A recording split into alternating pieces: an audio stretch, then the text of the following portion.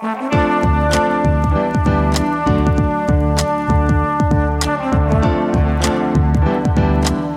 listening to the Co-Main Event Podcast. And now your hosts, Ben Folks and Chad Dundas. That's right. You're listening to another episode of the Co-Main Event Mixed Martial Arts Podcast. I'm your co-host, Chad Dundas, a longtime MMA journalist, novelist, and podcaster.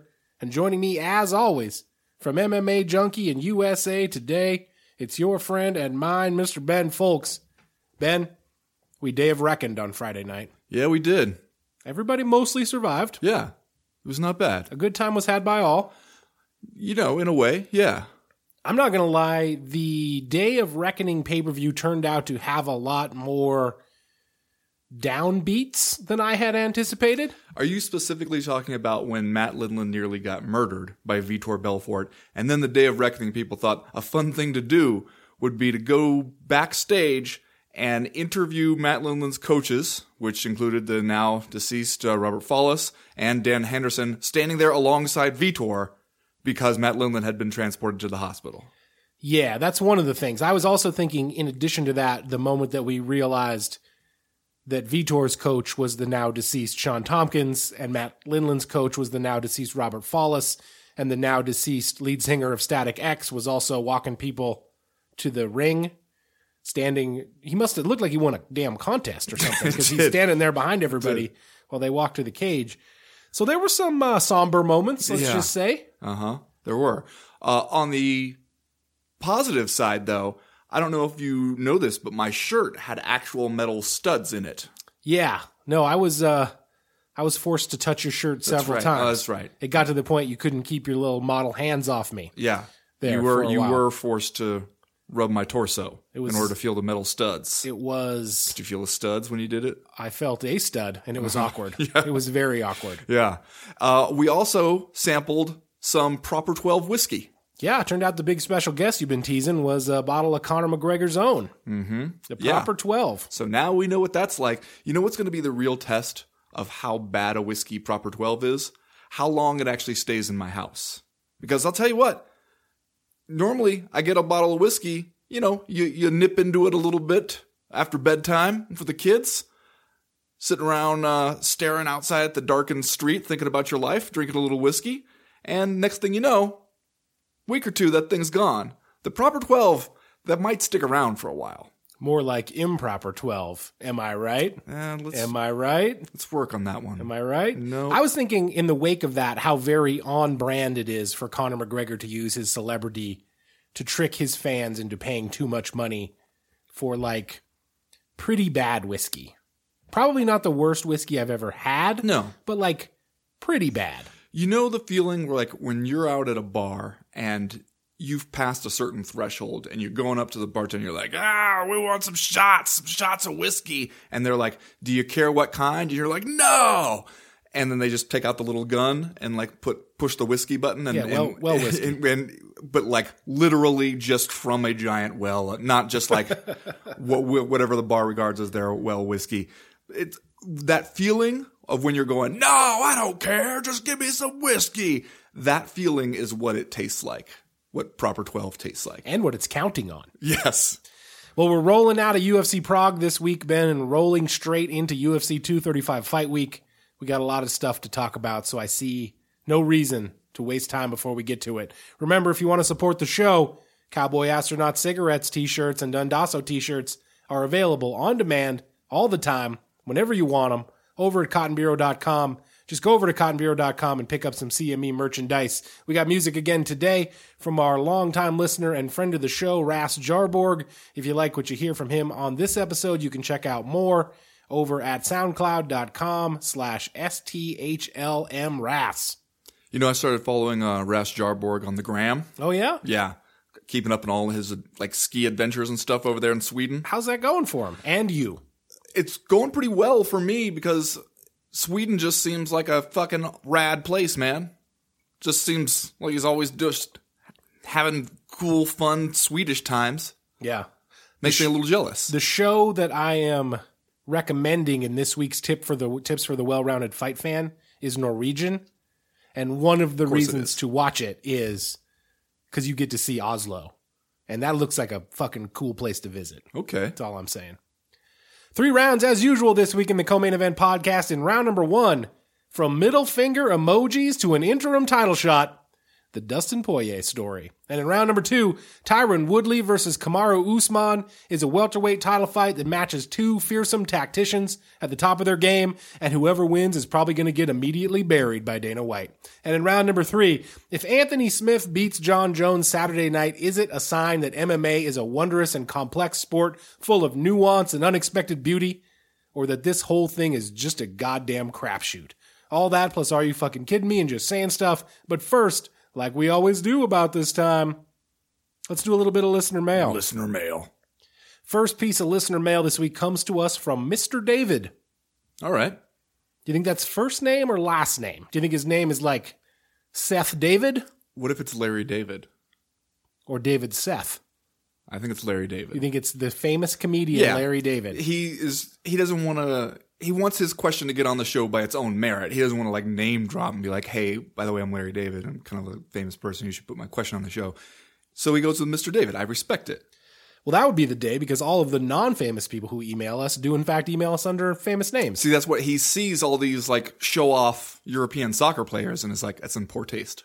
I don't want to do that. I don't want to be that Good guy. for you, Larry David. Yeah. I respect that. He writes, can Thiago Santos be more than Mr. Fun overseas knockout guy? Or is he an it is what it is type situation? Okay. Good question. Yeah, because we got to see Thiago Santos this past weekend in the main event of UFC Prague taking on Jan Blachowicz. He wins via 3rd round TKO.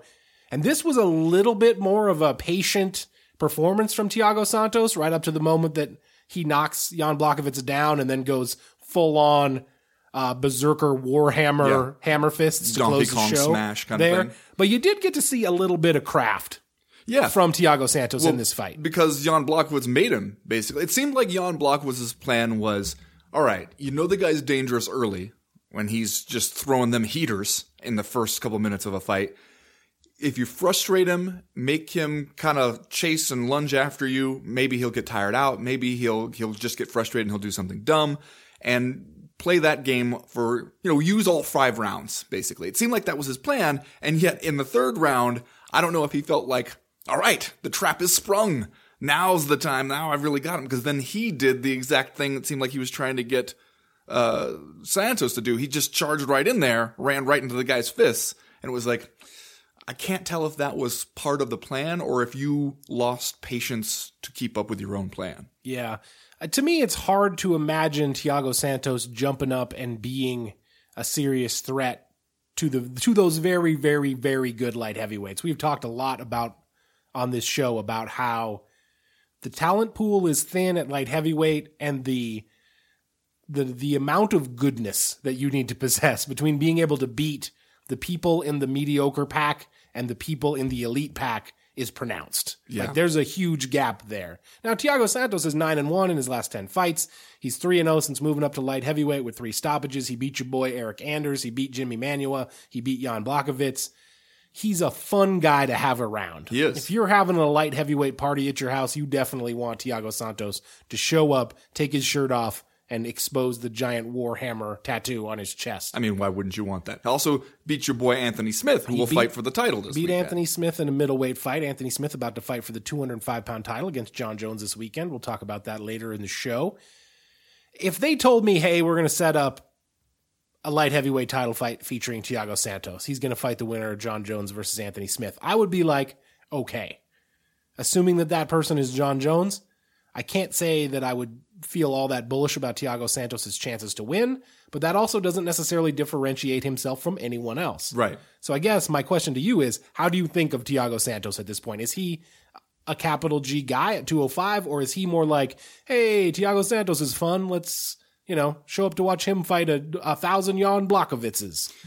Mainly it's that, Yeah. more than capital G guy. Also, somebody who I would think, all right, if John Jones is going to do his thing where 2019 is the year he defends the title just a whole bunch, even in fights where we don't think the other guy has a great chance, but who the hell else is there, and we still want to make up for some lost time and see John Jones get out there and do the damn thing, he's not a terrible guy to have to throw in there. Sure. Especially, he's got the puncher's chance, as it were. It's basically a very similar sales proposition to what you had when you were going to have John Jones fight Anthony Rumble Johnson. He doesn't quite have the terrifying, overwhelming, immediate fight-changing power that Anthony Johnson did, but it's a similar kind of thing that you're offering. And it's not the worst thing in the world. I mean, you can make something out of it, especially if the idea is we just want to see John Jones fight because for a guy who is so great, he hasn't been in action very often recently. Yeah. Now, in the crazy alternate universe where Anthony Smith wins the light heavyweight title and then gets on the mic and has to try to be humble, as he said, in front of all those haters, all the people who said they didn't have a chance. And then you got Thiago Maheta Santos jumping up there to be like, hey, I beat this guy before. I can do it again. I'm next in line. Let's go. Now, are we then having so much fun it's stupid? Or so much stupid it's just stupid? In this fictional scenario, did John Jones suffer some sort of terrible injury at the hands of Anthony Smith? Because if not... Knocked out cold in the first round. All those other light heavyweights going to have to buckle up and wait for the rematch, right? Like if Anthony... The one thing that we know about this sport is that if Anthony Smith beats John Jones, we're doing it again, brother. Body kick, 3-punch combo, John Jones just laid out. Bunch of broken ribs, let's say, can't fight. How about this? Anthony Smith just beats him pillar to post. Still Dominates him for 3 rounds. They would still run it back. You know this is true. Beats him so badly that John Jones has to take some time to go find himself. Okay, there you go. He needs to find his waterfall. Yes. Get the butterflies to fly in formation. That's right. I'm going to say it would be Affliction Day of Reckoning streaming event stupid. So the people can draw their own conclusions. Okay. Maybe right up to the line. Tiptoeing along the line of so stupid it's not even worth doing, but people seem to enjoy it. So bring it on. Can you main event a pay-per-view with that fight, or are we talking that's ESPN Plus? For the light heavyweight title? The man who beat John Jones? A lot of people better be seeing that belt on the poster on the wall of their local Buffalo Wild Wings. We're just, we're kind of firmly into a speculative fiction territory here. Maybe we should just back off. Yeah. Before anything bad happens. Next question this week comes to us from Mike Oxmall, who writes, all right. Will Peter Yan be the bantamweight champion by the end of 2020? Yes or hell yes? Discourse, please. Your boy Peter Yan looked good. A lot to like about Peter Yan. Yeah. Number one, he's from Siberia, which is basically the Montana of Russia. So I'm on board with that. Well, okay. Let me look out the window right now. Right. That looks like a place you would get sent if you violated a law and you had to go to the camps. Yeah. No, I mean, right now, it's pretty bad out there. It's just, I guess I'm just trying to... Wind blowing Montana snow sideways Russia. out there. I shoveled a 3-foot drift away from the gate so you could even get in here today. And it's already pretty bad out I there. know, it was like 2 hours ago. Yeah. It's like 30-mile-an-hour winds or some crazy Yet, shit happening. still showed up and we're doing the damn thing. Let's just give ourselves some credit for that. Now, another thing I like about Peter Yan, Yeah. nickname No Mercy, which Okay. which I would usually be against. I just feel like for no smiling Siberian-ass Peter Yan, that's a pretty cool nickname. Yeah. It also lets you know what to expect. Surely this guy will show me some mercy. No? Oh, well, okay. I stand corrected. No mercy. 26 years old, so barely getting started in terms of an MMA lifespan. Had a lot of amateur boxing fights before he became a professional MMA fighter. Beats John Dodson this weekend via unanimous decision. Dodson, obviously, a top contender, fought for the title at flyweight a couple times, beat former bantamweight champion TJ Dillashaw way back in the day. A tough guy, a great all-around fighter. Peter Yan, made him look pretty mortal throughout the whole thing. He's just all over him. Peter Yan did get dropped once, but other than that, it was mostly the Peter Yan show out there against John Dodson, who's a super tough guy. A lot to like about Peter Yan. The way he throws those straight punches are deadly. You know what? The thing that I honestly thought was the most impressive about him in this fight was kind of the last round where we got to see him wrestle a little bit, and he did some good stuff. Like, he did some good stuff on the mat to John Dodson, who's a guy who knows what he's doing down there. So to me, just to speak to the all-around skill set of Peter Yan, I thought was important, because clearly you come to this thing with these striking skills the Achilles heel is going to be that everybody wants to take you down. Well, He made it look tough. and in that division, there's a lot of people who can. Yeah. So I think there's good reason to have pretty high hopes about Peter Yan. If I was going to say anything, and this is probably unfair, but I feel like this John Dodson fight on the main card of this ESPN Plus show against a guy who is slotted to be a test for you, it would have been nice to see Peter Yan do something extraordinary. Like a stoppage, really knock the guy out. Had he done that, I would look at this and be like, yes, bullet train to the top for Peter Yan. As it is, I look at him and I think, super tough guy, show me some more. Yeah, well, here's what I wonder is what the arc toward the top looks like for Peter Yan. I like what he's doing kind of right now. He seems like kind of tactical about where the next steps could be. Heard him talking about Jimmy Rivera. You look at bantamweight right now, and you got a situation where you have several people who are making strong claims for a top contendership, mainly Marlon Moraes, and you're wondering what is going on with the champion. Like, is he going to insist on this Henry Cejudo thing? Is TJ Dillashaw going to actually just go back and try to reassert himself as bantamweight champion? What's the next move there? One thing you have on your side, if you're 26 years old, is time to kind of let it all sort itself out. You don't have to make it all happen right now, which is good news because it seems like kind of a mess up there. Next question this week comes to us from Gabe Dirt, who writes, so Dana White is denying GSP the chance to break the records and become a three-weight champion. Obviously still upset about George leaving the last two titles behind, but do you think he should really get out of the way here? I mean, look at what this guy is like without Lorenzo around to reel him in. Habib wants it, fans want it, Endeavor wants money. So is it really just him? My question is, does the sport really need Dana White anymore? We talked about Dana White. That question did take a turn. Yeah, I was expecting us to end up. I mean, we had a pretty lengthy discussion about Dana White and whether or not he's the perfect guy for the sport, a month or two ago. George St. Pierre retired last week. We talked about it at length on Friday's Power Hour, but I still feel like it deserves some attention here on the Co-Main Event podcast proper. And I think that for the most part, Gabe Dirt's sentiment here is the right one. GSP seems to want to fight Habib Nurmagomedov. Habib Nurmagomedov seems to want to fight GSP. That fight would score a pretty big buy rate for the UFC.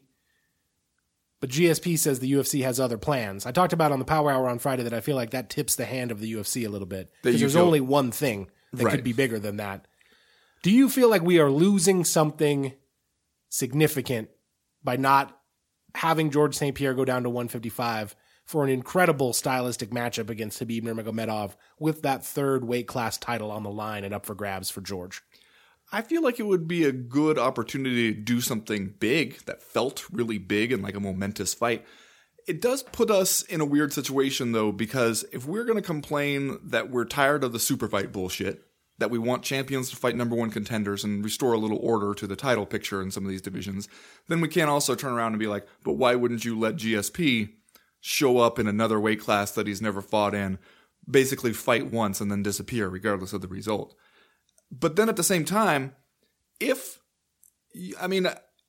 we'll talk about this more in round one, I guess, that if you're coming up with an interim lightweight title while Nurmagomedov is on the shelf for suspension reasons, and then he's, says he's going to sit out the rest of it in solidarity with his bros, and you're one of the guys who they're trying to get to fight for the interim title, how confident can you be that holding the interim lightweight title will get you a shot at Khabib, especially if you say that if you feel like the UFC tipped their hand that what they're really looking at is a Conor McGregor rematch for Khabib? Because otherwise, what am I doing if I'm fighting for the interim title and you already have in mind, what Khabib's going to do when he comes back, and it's not going to be fight the guy who has the fake belt? Right. I mean, I would think if you're one of those 155-pound contenders, you probably are not naive enough to think that the UFC doesn't want to do a Conor McGregor, Habib Nurmagomedov rematch. These guys should all be realists about that at this point.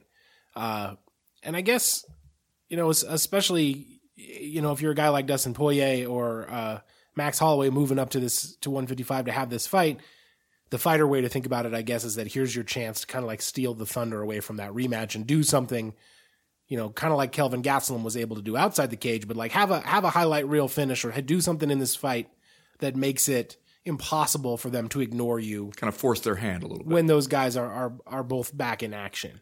Well, so the GSP thing, basically, if your concern is that he's gonna do the Michael Bisping thing again, yeah, but to Khabib, isn't that only a problem if he wins? Yeah.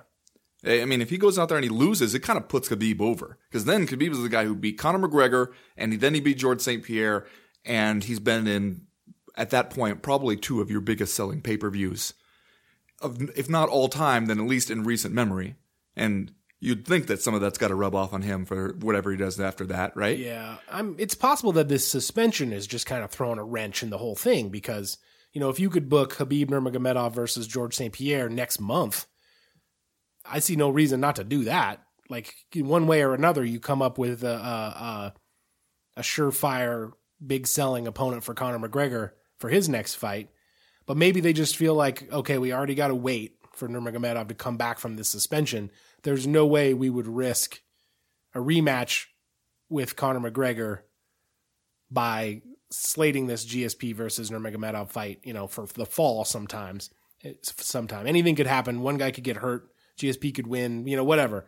Maybe the UFC is moving forward under the strict order that Khabib Nurmagomedov versus Conor McGregor 2 must happen. Yeah. Or, just a possibility to consider, it's pure spite. You're mad at GSP because of he did the thing that you really made him promise to you or whatever. Dana White said that they thought he had like an understanding. Whatever you really wanted most to not happen is exactly what happened. And you feel like, you know what? Fuck that guy. We're not going to go through that shit again. Well, that would be short-sighted and nonsensical almost, and exactly the kind of thing that we might expect from the UFC. The only thing making me think that it would not be the case is just the sheer financial calculation that you would make, where you would look at it and you'd be like, all right, I love to hold a grudge if I'm Dana White, and I love to act out of spite at times, but I love money more than all of that. And this would make a ton of money. Right, yeah, and money is obviously the walking order of the day over at the UFC. Like, Endeavor's trying to get the money back that they laid out to buy the thing in the first place. You would think that they would make as many big fights as they possibly could. Maybe they just think that Khabib Nurmagomedov versus Conor McGregor 2 is so big that not even, 900,000 or 1 million pay-per-view buys or whatever you would get out of GSP would be worth it. I don't know. Maybe. Next question this week comes to us from the Cheeseburger Walrus, who writes, it's kind of flying under the radar, but Funky Ben Askren's UFC debut is finally happening this weekend. They traded away one of the GOATs in Mighty Mouse to get this guy. So does he need an impressive W over Lawler to make it seem justified, or does it not even matter because they're phasing out 125 anyway? Discourse. So yeah, this is a main card fight on UFC 235 this weekend. Robbie Lawler versus Ben Askren. Ben Askren's long-awaited Octagon debut. It's the top non-title fight on the card. What are your expectations here for Funky Ben Askren? Coming in, he got them jokes. He does. Like he'll do. He's got a pretty big reputation to try to back up here. A guy we've been waiting to see in the UFC for a long time. What do you expect from him? What does he need to do to impress Ben Fowlkes?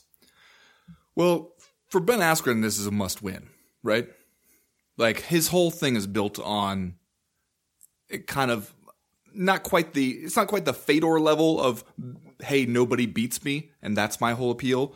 But there is a lot of that. Yeah. And especially since this is going to be, the first UFC fight, first impressions are going to matter a whole lot here. Because if you go out there and you get knocked out by Robbie Lawler, which could happen to absolutely anybody on the roster at any time, then people are going to say, you know what? Obviously, he was never that good. He was fighting tomato cans.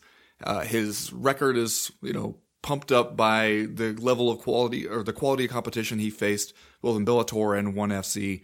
He was a paper tiger to begin with. Nothing to see here. And it'll be hard to battle back from that. I mean, imagine how many big consecutive fights you'd have to win in order to reverse that narrative, which will take hold immediately after a loss to somebody like Robbie Lawler here. Yeah, I mean, it obviously they're not giving the guy a tune-up fight. They're not giving him the opportunity to kind of like build himself up in the UFC before they try to do anything big with him. They're throwing him right to the wolves. It would be a heck of an accomplishment to come in and beat Robbie Lawler in his first fight, one that kind of would make the guy's bones as an immediate title contender in that division. And you're right, the drop off from there, if he loses, is pretty severe. I don't even like. Let's say this. Let's say Ben Askren comes out and gets knocked out by Robbie Lawler in the first round, like Robbie Lawler is apt to do. Does he get a takedown? Let's say he gets one takedown and Robbie Lawler gets up. Okay. What does the UFC even do with the guy? Like, clearly there's been bad blood over the years. Things have been said between Ben Askren and Dana White. If Ben Askren loses this fight badly, are they just like, look, the guy was never what he said he was, we're washing our hands of him? Or is there some kind of like rehabilitative effort there on the part of the UFC? No, they give him another fight. I don't know if it's intentionally rehabilitative, but I think they give him another tough fight. And, then they wait and see how it shakes out from there. I don't think that they're out here trying to groom him for a title shot necessarily. Like, it's not like you can then go out there looking the way you would if he was like, Sage Northcutt or something, where you're going to go looking for somebody that he can beat. I don't think that they would do that for him. But I think that, you give him another chance. But also, at his age and all the massive amounts of shit he has talked over the years, you really have to go in there and win. Yeah. And I mean, it's an interesting stylistic matchup, just, kind of a classic striker versus grappler thing. But it's also two guys who are at their best when they're able to do their stuff. Mm-hmm. And somebody's going to do their stuff here. Yeah. Their stuff is so different that it's not like they can both, kind of get to do it. One guy's going to get to do his stuff and the other guy isn't. Yeah. That, to me, makes it a legitimately compelling fight. It's almost like a Chael Sonnen moment for Ben Askren. It's like, okay, you talked a bunch of shit. Yeah. You got yourself here. Now what? Now what are you going to do? Last question this week comes to us from Tracy Dickinson, who writes, there's a pretty great card coming up this weekend, but one of the fights I'm most excited about is the prelim between Zabist and Stevens. Barring them both injuring themselves somehow during the walkout, there's no way that this fight could disappoint, right? Well, you jinxed it, Tracy. No, you didn't. Why would you do that? It's going to be fine. Stevens is always a brawler, and Zabit has proven to be an incredibly creative striker/submission artist. Is this a potential fight of the night, or could the gods of Mount Zion somehow thumb their noses at us and make this one suck somehow? I may be tempting fate. Yes. But I don't believe they have enough power for that. Why would you do that, Tracy? Don't besmirch the name of the MMA gods. Hubris. That's what that is. That is hubris. Let's run down this preliminary card on ESPN leading up to UFC 235. You got Diego Sanchez versus Mickey Gall. Yeah. Okay. Yeah. Yes. Uh-huh. Cody Stamann versus Alejandro. Cody Stamann. That's Stamann right. versus Alejandro Perez. Misha Sirkunov versus Johnny Walker. Oh, I know you love that one. They gave it to me. It's mine. Really looking forward to that one. And then you got Zabit Magomed Sharipov against Jeremy Stevens as sort of like your featured prelim. Another one, as Tracy said, almost certain to be a crowd-pleasing banger. Yeah. So, like, if you don't have the money to scrape together for UFC 235, you can still have a pretty good time if you have the ESPN. Yeah, I mean, you could just look up from your beer down at the sports bar Saturday night around like 5 o'clock, and you're in pretty good shape. Yeah. It seems like the UFC really wants to see if it can boost a buy rate with a solid preliminary card on ESPN here, because they're throwing everything at you, leading into what is essentially a pretty good pay-per-view. What do you expect? But I mean, it's they're right to do something like that, though, especially for this, because it is a solid pay-per-view, and yet at the same time, if you're not inside the bubble already, and you hear UFC 235, Jones versus Smith, that sounds like the most cookie cutter, like made up shit you could possibly think of. It just sounds like so you just took two names out of the phone book. Yes, it does. John Jones and Anthony Smith. Yeah, yes. Yeah, so I mean, you do need a little bit of something to, juice this up so that you show people like, hey, this is actually going to be awesome if you get a chance to like kind of sit back and educate yourself about who is actually on this fight card and who, what it means and what they've done and who's fighting. This one is really worth the money. And so a strong undercard on ESPN, especially ending with a banger, You know how the UFC loves to do that. They kind of leave you feeling like, all right, we're having a good time. I don't want the party to end. Let me go ahead and drop my credit card down and make this happen. And again, I'm not going to tempt the MMA gods the way Tracy Dickinson just did, where, she basically, stood there proclaiming that there's no way God himself could not sink this ship right before the Titanic sails off. But you do look at these guys, and I'm trying to imagine just how it would happen that Jeremy Stevens and your boy Beast don't have themselves a crackerjack of a fight, and I can't imagine the scenario. Magomed Sharapov comes in 16-1, but he hasn't lost in 5 years. He's won 4 in a row in the UFC, but Jeremy Stevens is a pretty big jump up in competition. Magomed Sharapov is one of these guys where hardcore fans are fanning themselves and pulling their collars out when they see this guy coming, because he's been everything that he's been billed to be up to this point. Jeremy Stevens obviously still working on sort of rekindling himself here at featherweight, though he's had his ups and downs. He is 3-1 in his last 4, though that one was a TKO loss to Jose Aldo in July of last year. So Jeremy Stevens has reached that point in his career, despite the fact that he's only 32, where he's the measuring stick here. Right? Well, I mean, is his role basically in this fight. Is like, if you can get past Jeremy Stevens, then you're somebody that we take seriously. Yes. And also, if you are who we think you are, Zabit, the guy who can do a little bit of everything, then you shouldn't have that much of a problem with Jeremy Stevens. Because, not that he is a one-trick pony exactly, but you can kind of watch tape on Jeremy Stevens and know what you're dealing with. And it's a question of, can you deal with it? And you think, everything we've seen so far out of Magomed Sharapov makes you think he can deal with it. Yeah. He's got a really well-rounded game, and he can just keep throwing all kinds of different stuff at you. He ought to be able to beat a guy like Jeremy Stevens. And this does feel like this is the fight to find out if he is going to be a capital G guy or if he's going to get knocked the fuck out. Kind of an embarrassment of riches in terms of light or young featherweights coming up in the game. Pretty weird time for your featherweight champion to go for an interim lightweight title. Yeah. Go on a vision quest, a walkabout. Perhaps up to 155. Perhaps we should talk about that some more. That's going to do it for listener mail this week. If you got questions, comments, concerns that you want to air to the Co-Main Event podcast in future weeks, you know how to do it. You go to the website comainevent.com and click the link in the top right-hand corner of the screen that says email the podcast. That'll get you in touch with us. While you're there, you can sign up for the Breakfast of Champions newsletter. That comes out every Friday morning to catch you up on the news and notes that we miss on all the days that we're not recording the podcast. Stuff always happens. News always breaks. The newsletter itself is short. It's informative. We would love to tell you it's funny. And if you don't like it, well, it's really easy to unsubscribe. As for right now, though, we are going to go ahead and get started with round number 1.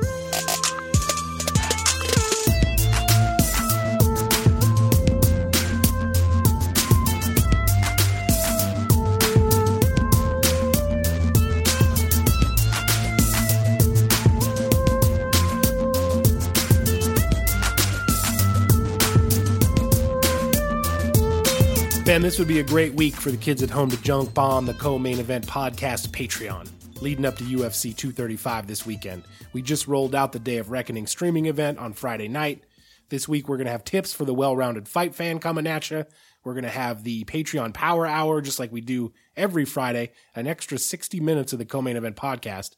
You and me just chopping it up, loosey-goosey. Yeah, just exploring the space. Figuring out what everyone's thinking, taking deep dives into various topics. It's a fun time. We think you'll like it. Another episode of Road Agents, our Deadwood Rewatch podcast, comes out on Wednesday. Tips for the well-rounded fight fan. Did I say that already? I think it's you did. Too much stuff. I'm too excited about live it. Chat. The Wednesday live on Wednesday. chat. I'm telling you, man, this would be a great week. How about this? Am I coming over to your house for UFC 235 so we can do an instant reaction podcast? That seems like something we could do. We could really make a night of it. You know what? I think I still have some proper 12 sitting around. Oh, good. Yeah. Wow. Also, really shaping up. Still got some of those Tech 9 wheat coconut suntan oil infused beers that Danny Down sent that I knew you enjoyed so much. Yum. Yeah. Let's get it on. Uh-huh. Go over to patreon.com/co-main event and join that today. You get yourself into a ton of fun stuff. Ben, what the heck is going on in the lightweight division? I feel like I went to sleep one night, and Dustin Poirier's out here tweeting middle finger emojis and telling these guys to cut him. The next thing I know, I turn around, he and Max Holloway are fighting for the interim 155-pound title at UFC 236. Yeah, that's a turn of events. That's a WTF moment for me personally. That's what you call that. Okay, so far it seems like, at the time of this recording, the most robust explanation we've received of how this all happened has come from Dustin Poirier. Because he gave an interview to MMA Junkie where he basically explained how the situation came together from his perspective, which was the UFC explaining that what they wanted to do was Tony Ferguson. They wanted Tony Ferguson in that fight, and they were going to do Tony Ferguson versus Max Holloway for the interim lightweight title. But basically, if one of them didn't want it, then he was going to get it. And Tony Ferguson didn't want it. And we can only kind of speculate at this point exactly why, what's going on with Tony Ferguson. He posted a statement saying essentially that he took some unnecessary damage last year and went through some trials and tribulations, what with injuries and losing one interim title already that was stripped from him. Then he has that fight against Anthony Pettis. Maybe he just physically didn't feel like he could be at his best to commit for an April bout. So, if that's the case, then you can't really blame him for that. I could also see how maybe if you're Tony Ferguson and the UFC's like, hey, how about you fight for another one of those interim titles that we already took from you once? Like, jump on back on this train that already derailed for you once. I could see how maybe you'd be like, nah, I'm good. I think maybe I'll sit this one out. Yeah. Been doing this for a long time, and I still feel like I have no earthly idea how the UFC is going to react to any kind of statement or outburst from a fighter. Still have no idea. Dustin Poirier, getting on the internet and telling these guys to cut you and tweeting a middle finger emoji could either get you blackballed or just sat on the bench for months without a fight, or 48 hours later or something, fight for the title, man. Yeah. Go ahead. Go Why fight not? For the interim title. Mm-hmm. Squeaky wheel gets the grease. And then you got Tony Ferguson, who I think if he's trying to look after his own physicality, his own well-being, you got to respect him for it. But I also feel like that's probably a lot less popular decision around the Zuffa LLC / Endeavor hallways than a guy tweeting the middle finger at him. See, maybe this is what it comes down to. Maybe it's you can tweet all the middle fingers you want, and you can play, Stone Cold Steve Austin all you want. And to an extent, it's even good for business from the UFC's perspective that everybody loves a little bit of beefing with the boss in fight sports. But when the time comes to sign on the line which is dotted, you need to be there to do that. Like, that's the thing that'll really get them mad, is not stepping up and agreeing to the fights that they want to make. Like, that's the thing they won't forgive that easily. Tweeting all kind of threats and emojis, hey, that's just good fun. That can even just be some kayfabe that you're up to there. True. As long as you make the fight happen that they want to have happen. Max Holloway, featherweight champion. We just talked at the beginning of the show about how featherweight right now is an embarrassment of riches in terms of up-and-coming talent, none of which might be ready to jump in there and main event a pay-per-view opposite Max Holloway. I feel like it's understandable to me that this guy would want to test the waters at 155. In many ways, that's sort of the marquee division right now with Khabib Nurmagomedov and Conor McGregor. George St. Pierre, up till his retirement last Thursday, talking about going down there to try his luck and still sort of keeping the door open, saying if he gets the right offer, he could probably be tempted to come back. The fight analysts love Max Holloway. People who go deep on this game, talking about how people handle themselves in the cage, think this guy is maybe the best pound for pound fighter in the world. One of these guys that is just kind of like a significant and important talent. So it'll be very interesting to see how he does going up a weight class and fighting at 155. And frankly, we can talk about how weird this fight is and how Dustin Poirier seemed like he was on the outs and now he's on the ins. But Max Holloway versus Dustin Poirier, I will fucking watch every day and twice on Sunday. It does seem like a weird thing to do with Max Holloway because he's at kind of the top of the mountain. And I understand, too, why you'd think, all right, maybe I'll go up to lightweight and the legend of Max Holloway will only grow. But then when you go up there and you fight Dustin Poirier, who you've already fought before.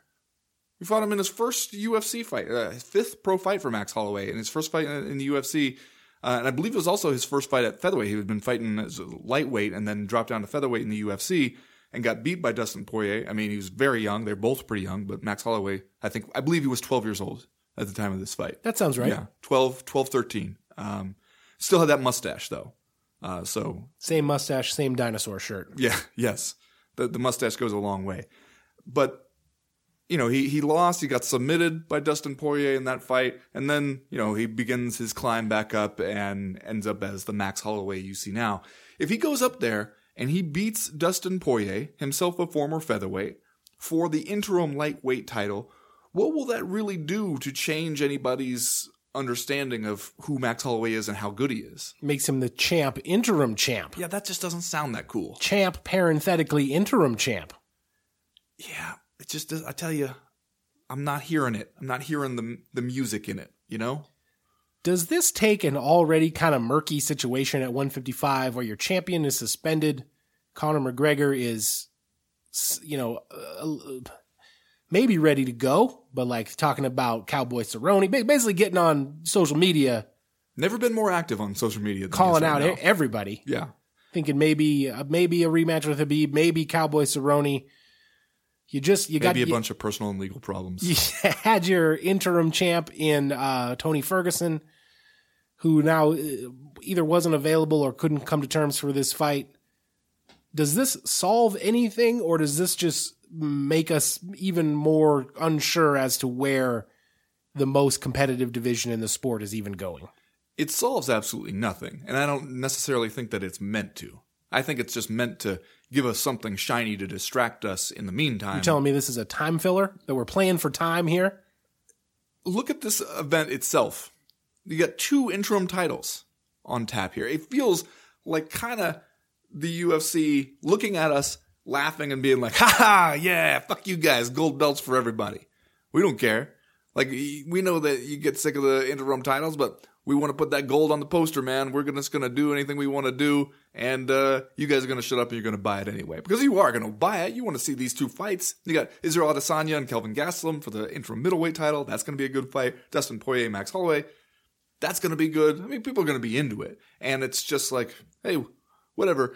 This is how we kind of keep track of who matters, is we'll pull a belt out of the supply closet. It doesn't have to be the belt. It could just be a belt. And, we'll throw that around. Here you go. One of the best featherweight lightweights of the night, as Tito Ortiz might say. Max Holloway must be the favorite here, right? I mean, I would guess. Let's take a look. Assuming that he is. And if we may look into the crystal ball a little bit here and say, Max Holloway wins this, becomes the interim lightweight champion, the interim champ. You know what happens after that, right? I have no idea what happens after that. Interim featherweight title. Okay. The interim title begets another interim title because we don't know what's going on with Max Jose Holloway. Aldo and Alexander Volkanovski fight for the interim featherweight title? Might as well. And on into infinity. Right. Where everybody everybody who buys a ticket Tell you what, and comes to the UFC gets to be the interim champ. A boom time for the makers of belts. Indeed, sir. I want to buy some stock in whatever metallurgist is churning out these belts because they're going to see a stack of invoices showing up pretty soon. By the way, Max Holloway right now looking at about a minus 235, going as high as minus 280 some places. Wow. A favorite over Dustin Poirier. Wow. So there you go. All right, let's do Are You Fucking Kidding Me, Ben? And then we will move on to round number 2. Ben, did you see this fight, or at least the highlights of this fight, between Michael Pereira and Kim Dae-Sung over in Road FC? I believe I did. Did you watch this? Yeah, where he's flipping off the cage. Road FC, a.k.a. the MMA organization from Korea that fills the CME's inbox up with their constant press releases. It's just constant. Every day we get a press release from Road FC. Yes. This guy, Michael Pereira, goes out there in an open weight fight against Kim Dae-Sung. And frankly, just in terms of like the getting off the bus metric, maybe there was a situation here where Michael Pereira was like, I can take some liberties here against this fellow. Have some fun. He goes out there, flying knee, back flip, foot stomp over the guy's guard Superman punch off the side of the cage into like a 4 or 5 punch combo, spinning hook kick, tries to go off the cage again to drop a fist on Kim Dae-sung when he's down, backflip off the side of the cage after that. And that's the one where, I mean, he like grabs onto the cage to hold on for a second to get his feet up there to then do a backflip, which you can't do that, can you? I mean, even in Road FC? Props to the ref here for at least trying to preserve the rules. Flying sidekick that actually lands to the face. Mm-hmm. And then Michael Pereira does all this shit, and he's like, well, none of this worked. So he basically just goes tie clinch and knees the guy till it's over. Bread and butter. You fucking kidding me? I don't know whether to laugh or cry. You fucking kidding me?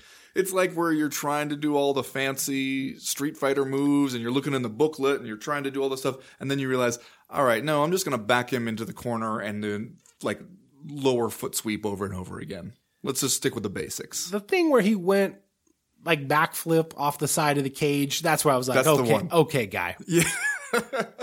I see what you're doing, yeah, and I like it, but let's bring it down a couple notches. Let's not get too crazy. Yeah.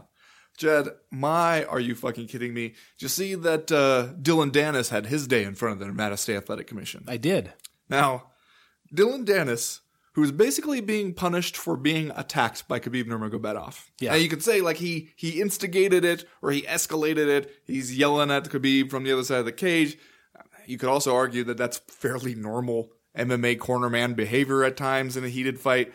But then Khabib jumps over the fence, goes after him. Dylan Dennis gets fined $7,500 and a 7-month suspension, retroactive to October 6th, the date of the event. But it means he's not eligible to fight until May 6th.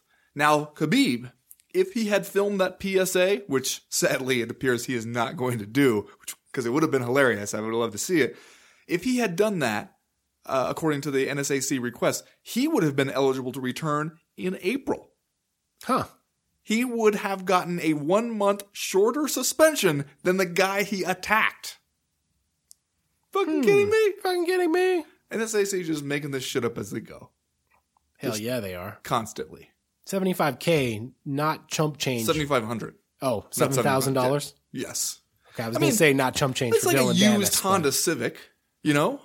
Buy Ronda Rousey's Honda Civic. Right. Sell it. Pay off the NSAC. Offer to make an anti-bullying PSA. Okay. You're back in the game, man. Make sure whoever you sell it to knows that all the stuff she glued onto the dashboard comes with the car, though. That's not coming off. That's there for good. That's going to do it for round number 1. We'll be right back. Round number 2.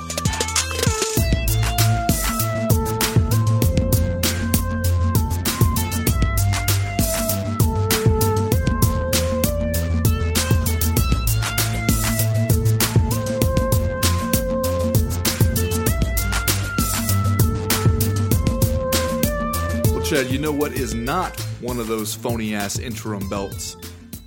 The welterweight strap around Tyron Woodley's waist. Fact. That one is going up for grabs against Kamaru Usman. And it looks like we're going to have ourselves at least a little bit of a grudge match situation. You had them get into like some heated war of words stuff early on. You have them both having similar strengths and similar styles. And you have a legitimate welterweight title fight here. What's your pumped level of this? Because I got to be honest, I keep going, oh yeah, that's this weekend too. Like somehow it just keeps getting buried under all the other stuff. Yeah, it does feel a little like it can get lost in the shuffle just because John Jones versus Anthony Smith is an interesting fight, and anytime you got John Bones Jones on the card, you're going to pay attention to that. Plus Ben Askren coming in, and then like we talked about earlier, this slobber knocker of a preliminary card. But I think this has the makings of being a super good fight. Like Tyron Woodley has this wrestling background. Kamaru Usman has a wrestling background. They both pack a lot of power in their strikes. You know that they'll both go out there and crack if they have to or if they want to. So like, I'm super interested to see how these two guys match up, especially since, Tyron Woodley is a guy that I think, is the best 170 pounder in the world right now and absolutely deserves to be the champion. But at the same time, is, like you said, a champion who feels like he gets lost in the shuffle a little bit here. So I feel like to have a tough, and game opponent like Kamaru Usman may well bring out the best in Tyron Woodley. And if he gets himself into a crackerjack of a fight here, kind of just what the doctor ordered for a guy who sometimes it feels like he spends a lot of time on the sidelines, even though he actually does not. Yeah. Well, maybe it's because the president of the company is talking like he has to drag him into the cage to defend his belt, which he's honestly one of the more active champions. What do you think are the odds that we will get an actually fun to watch fight? Because I could see it, them ending up in a kind of an interesting close in dog fight situation. I could also see them both standing there staring at each other for a long time. Because if you're Kamaru Usman, you don't want to get knocked out by Tyron Woodley. True. You don't want to just go charging in there. You also probably don't feel that confident about your ability to just rush in there, scoop him up, and slam him the way you have done to some other people. Because Tyron Woodley doesn't play that shit. Yeah, that's possible. I mean, I feel like I have this idea in my head that Kamaru Usman is a fearsome stoppage machine, and yet you look at his record and he's got 7 decisions in his last 8 fights. Some of those he was at like 30%, though. That's true. Are you taking into account the percentage? That's true.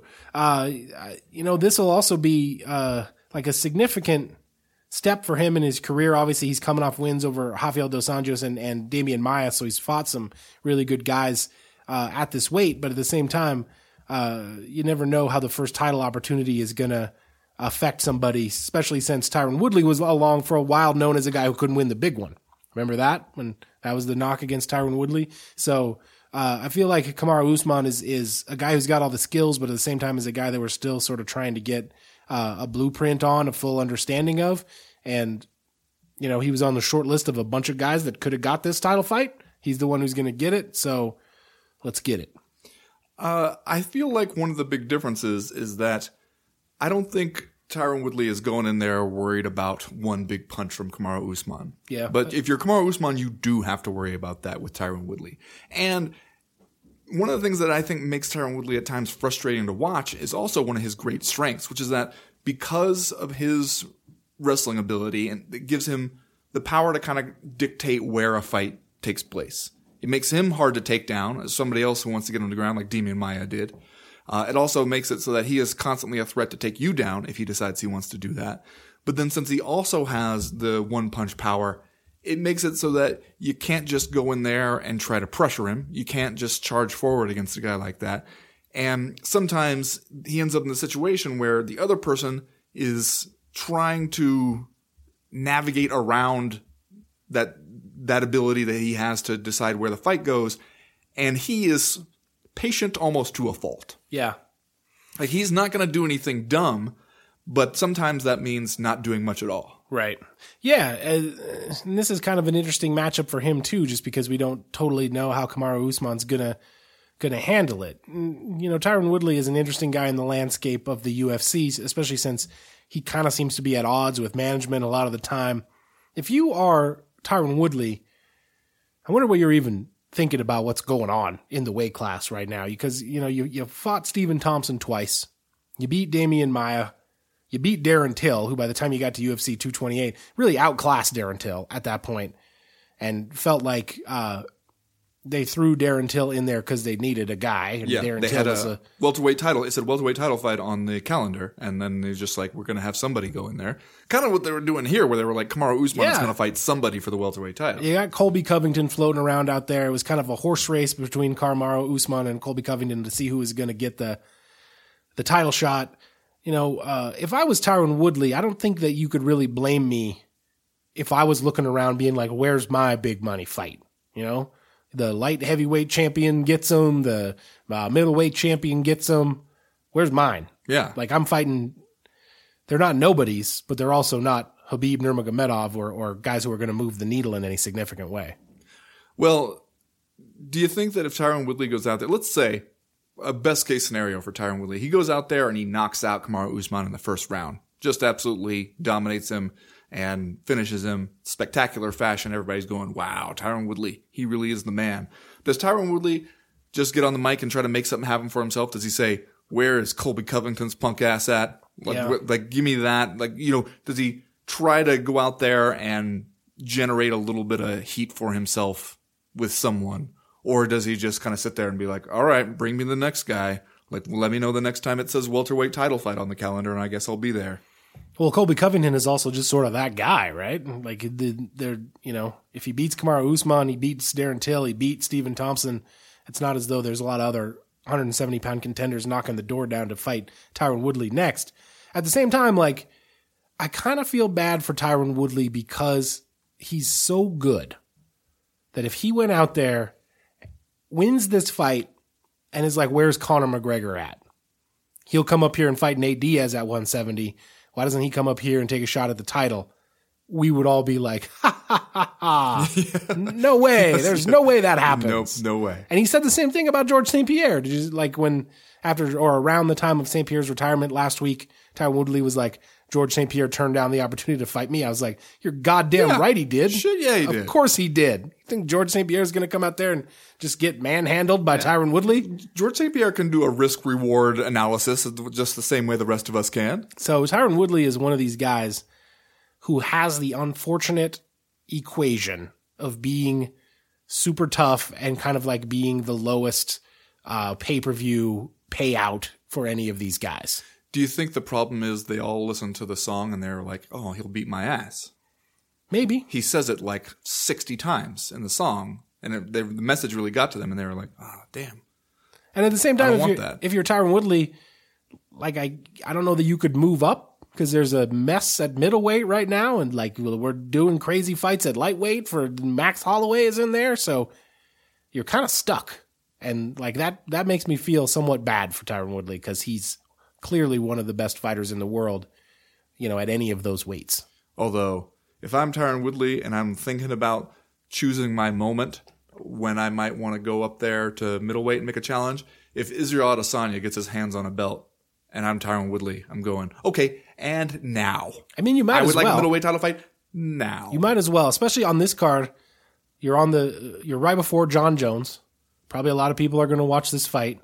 If you beat Kamaru Usman, this is probably the best chance that you're going to get to call somebody out. So you better be ready for something.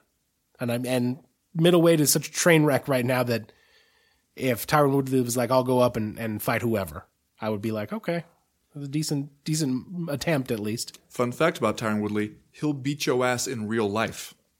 Yeah. Did you know that? Mm-hmm. It's one of the truest songs that we've heard. One of the truest rap lyrics I've ever heard.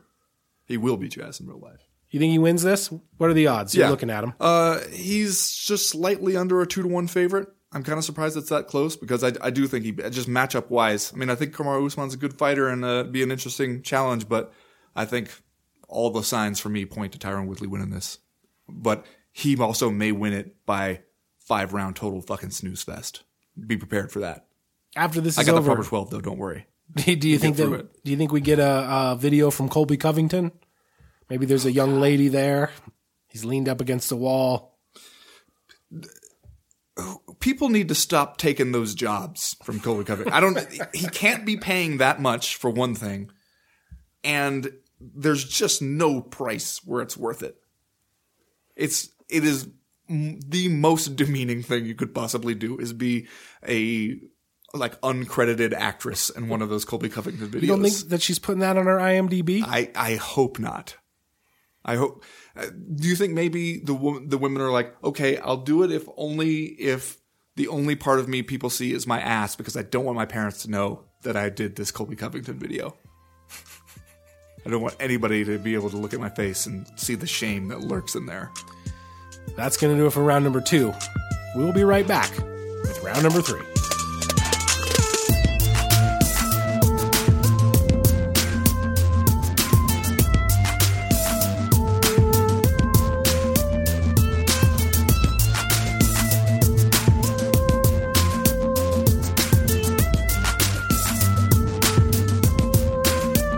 Ben, UFC 235 marks a new era in the career of John Jones.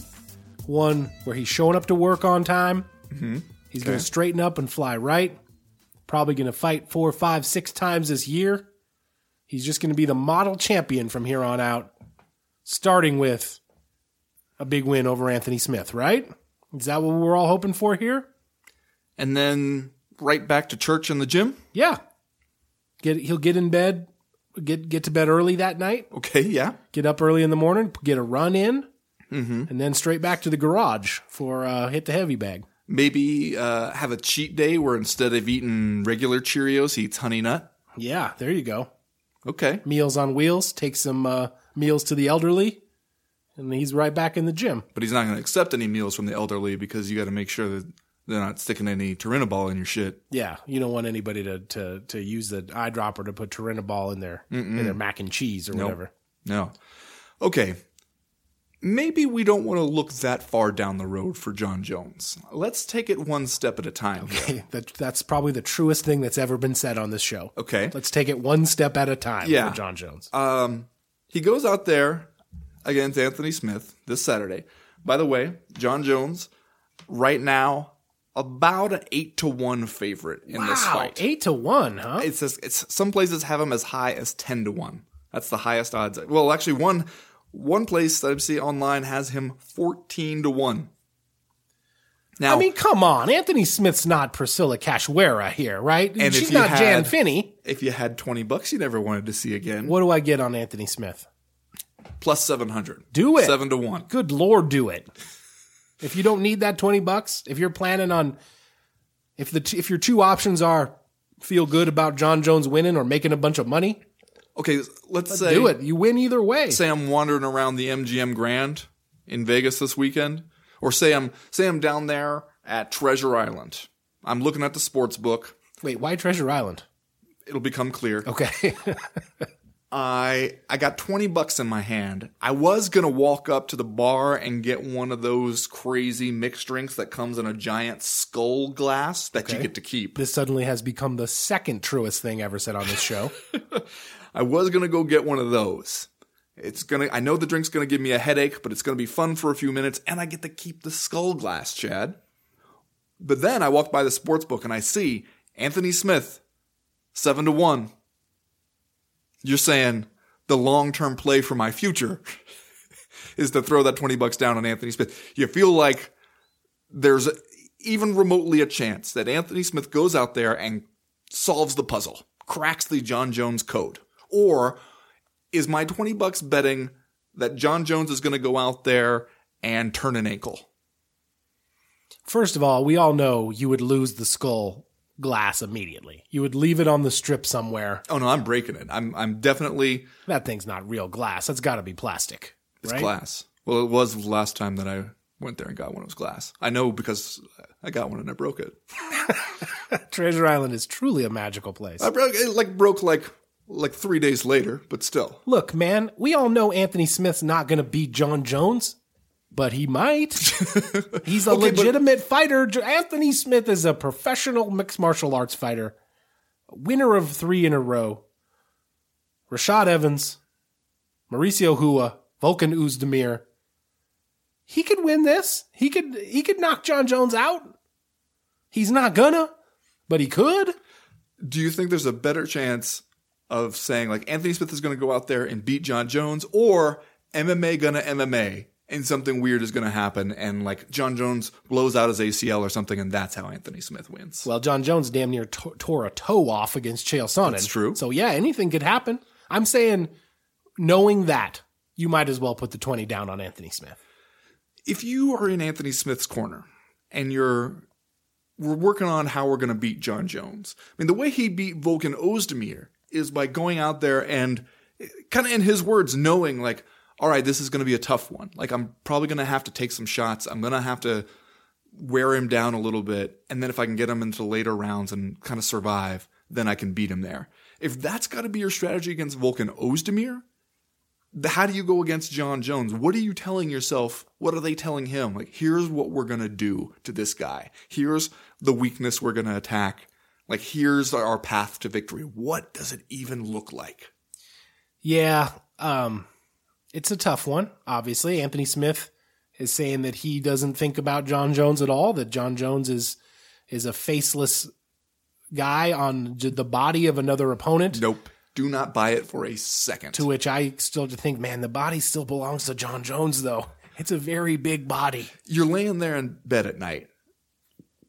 as this fight gets closer. You can't tell me that there aren't some moments where you're thinking about all the stuff that John Jones can do and like his physical attributes and going, okay, some of that's going to be a problem.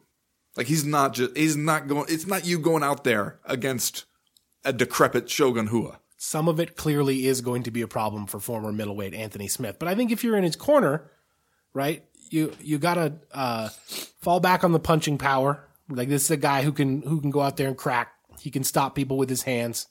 I don't know that we've ever seen John Jones get hit super hard. I mean, Daniel Cormier is probably the best example that we have. But I think if you're in the corner of Anthony Smith, you got to keep it simple. You got to hope that John Jones makes a mistake, and you got to land a shot and see what happens. If he takes it, we go from there. But like you blast him in his face.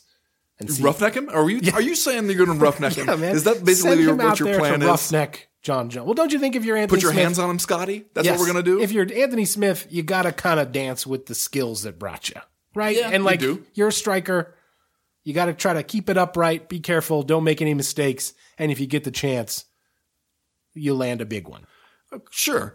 But also, if you're looking at dancing with the skills that brung you as Anthony Smith, isn't some of the stuff that brung you stuff that you don't have against John Jones the way you had it against other people? Because he's 6'4". He was a big dude, super, big rangy dude for middleweight, still a pretty big rangy dude for light heavyweight. And he used that to, strong effect against a bunch of people. And yet you go in there against John Jones and he's kind of got you surrounded. He is bigger, longer. He is able to make use of his reach better. The diversity of his striking game is greater than yours. And he's probably going to be better on the ground than you are too. Like, what are you telling yourself is like, here's what I've got over this guy. Is it just grit and toughness? Yeah, I mean, that sounds like a bad night. John Jones is a bad night for everyone. There's not a fighter on this planet that like is going to go into a John Jones fight.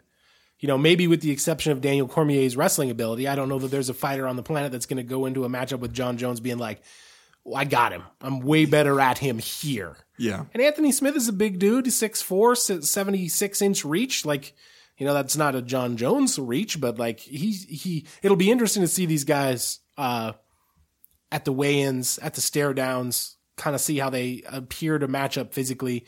Because just on paper, you would think that Anthony Smith has the physicality to not just be completely bum-rushed by John Jones. But at the same time, like John Jones is a different kind of 6'4", 205 pounds. He's just an unbelievable athlete in that weight class. And as I've said time and time again on the show, like I don't even know if you realize it until you see him in person, and then you're like, this man is a monster at this weight.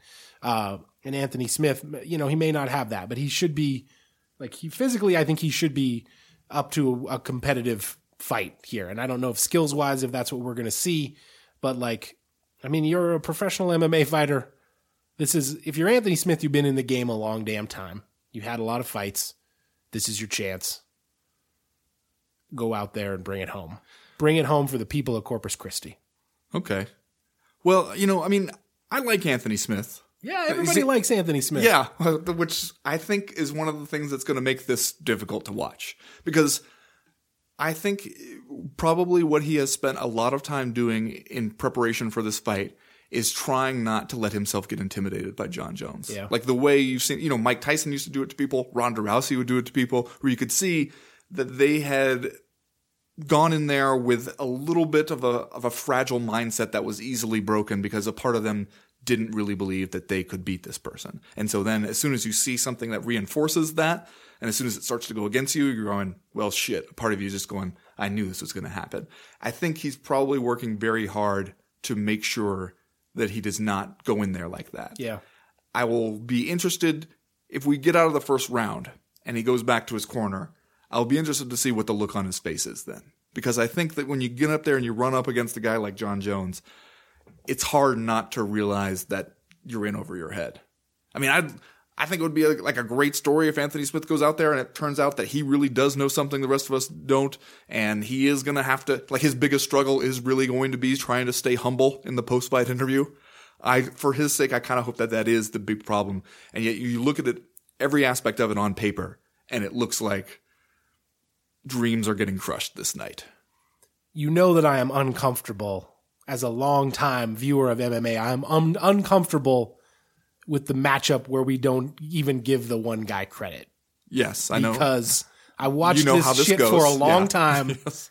and it is totally possible that John Jones turns his ankle on the way to the cage, and then you get a crazy outcome. Could happen. I've seen it happen too many times. So we'll see what happens on Saturday night, UFC 235. I'll be at your house, so you got that going for you. I'll tell you what.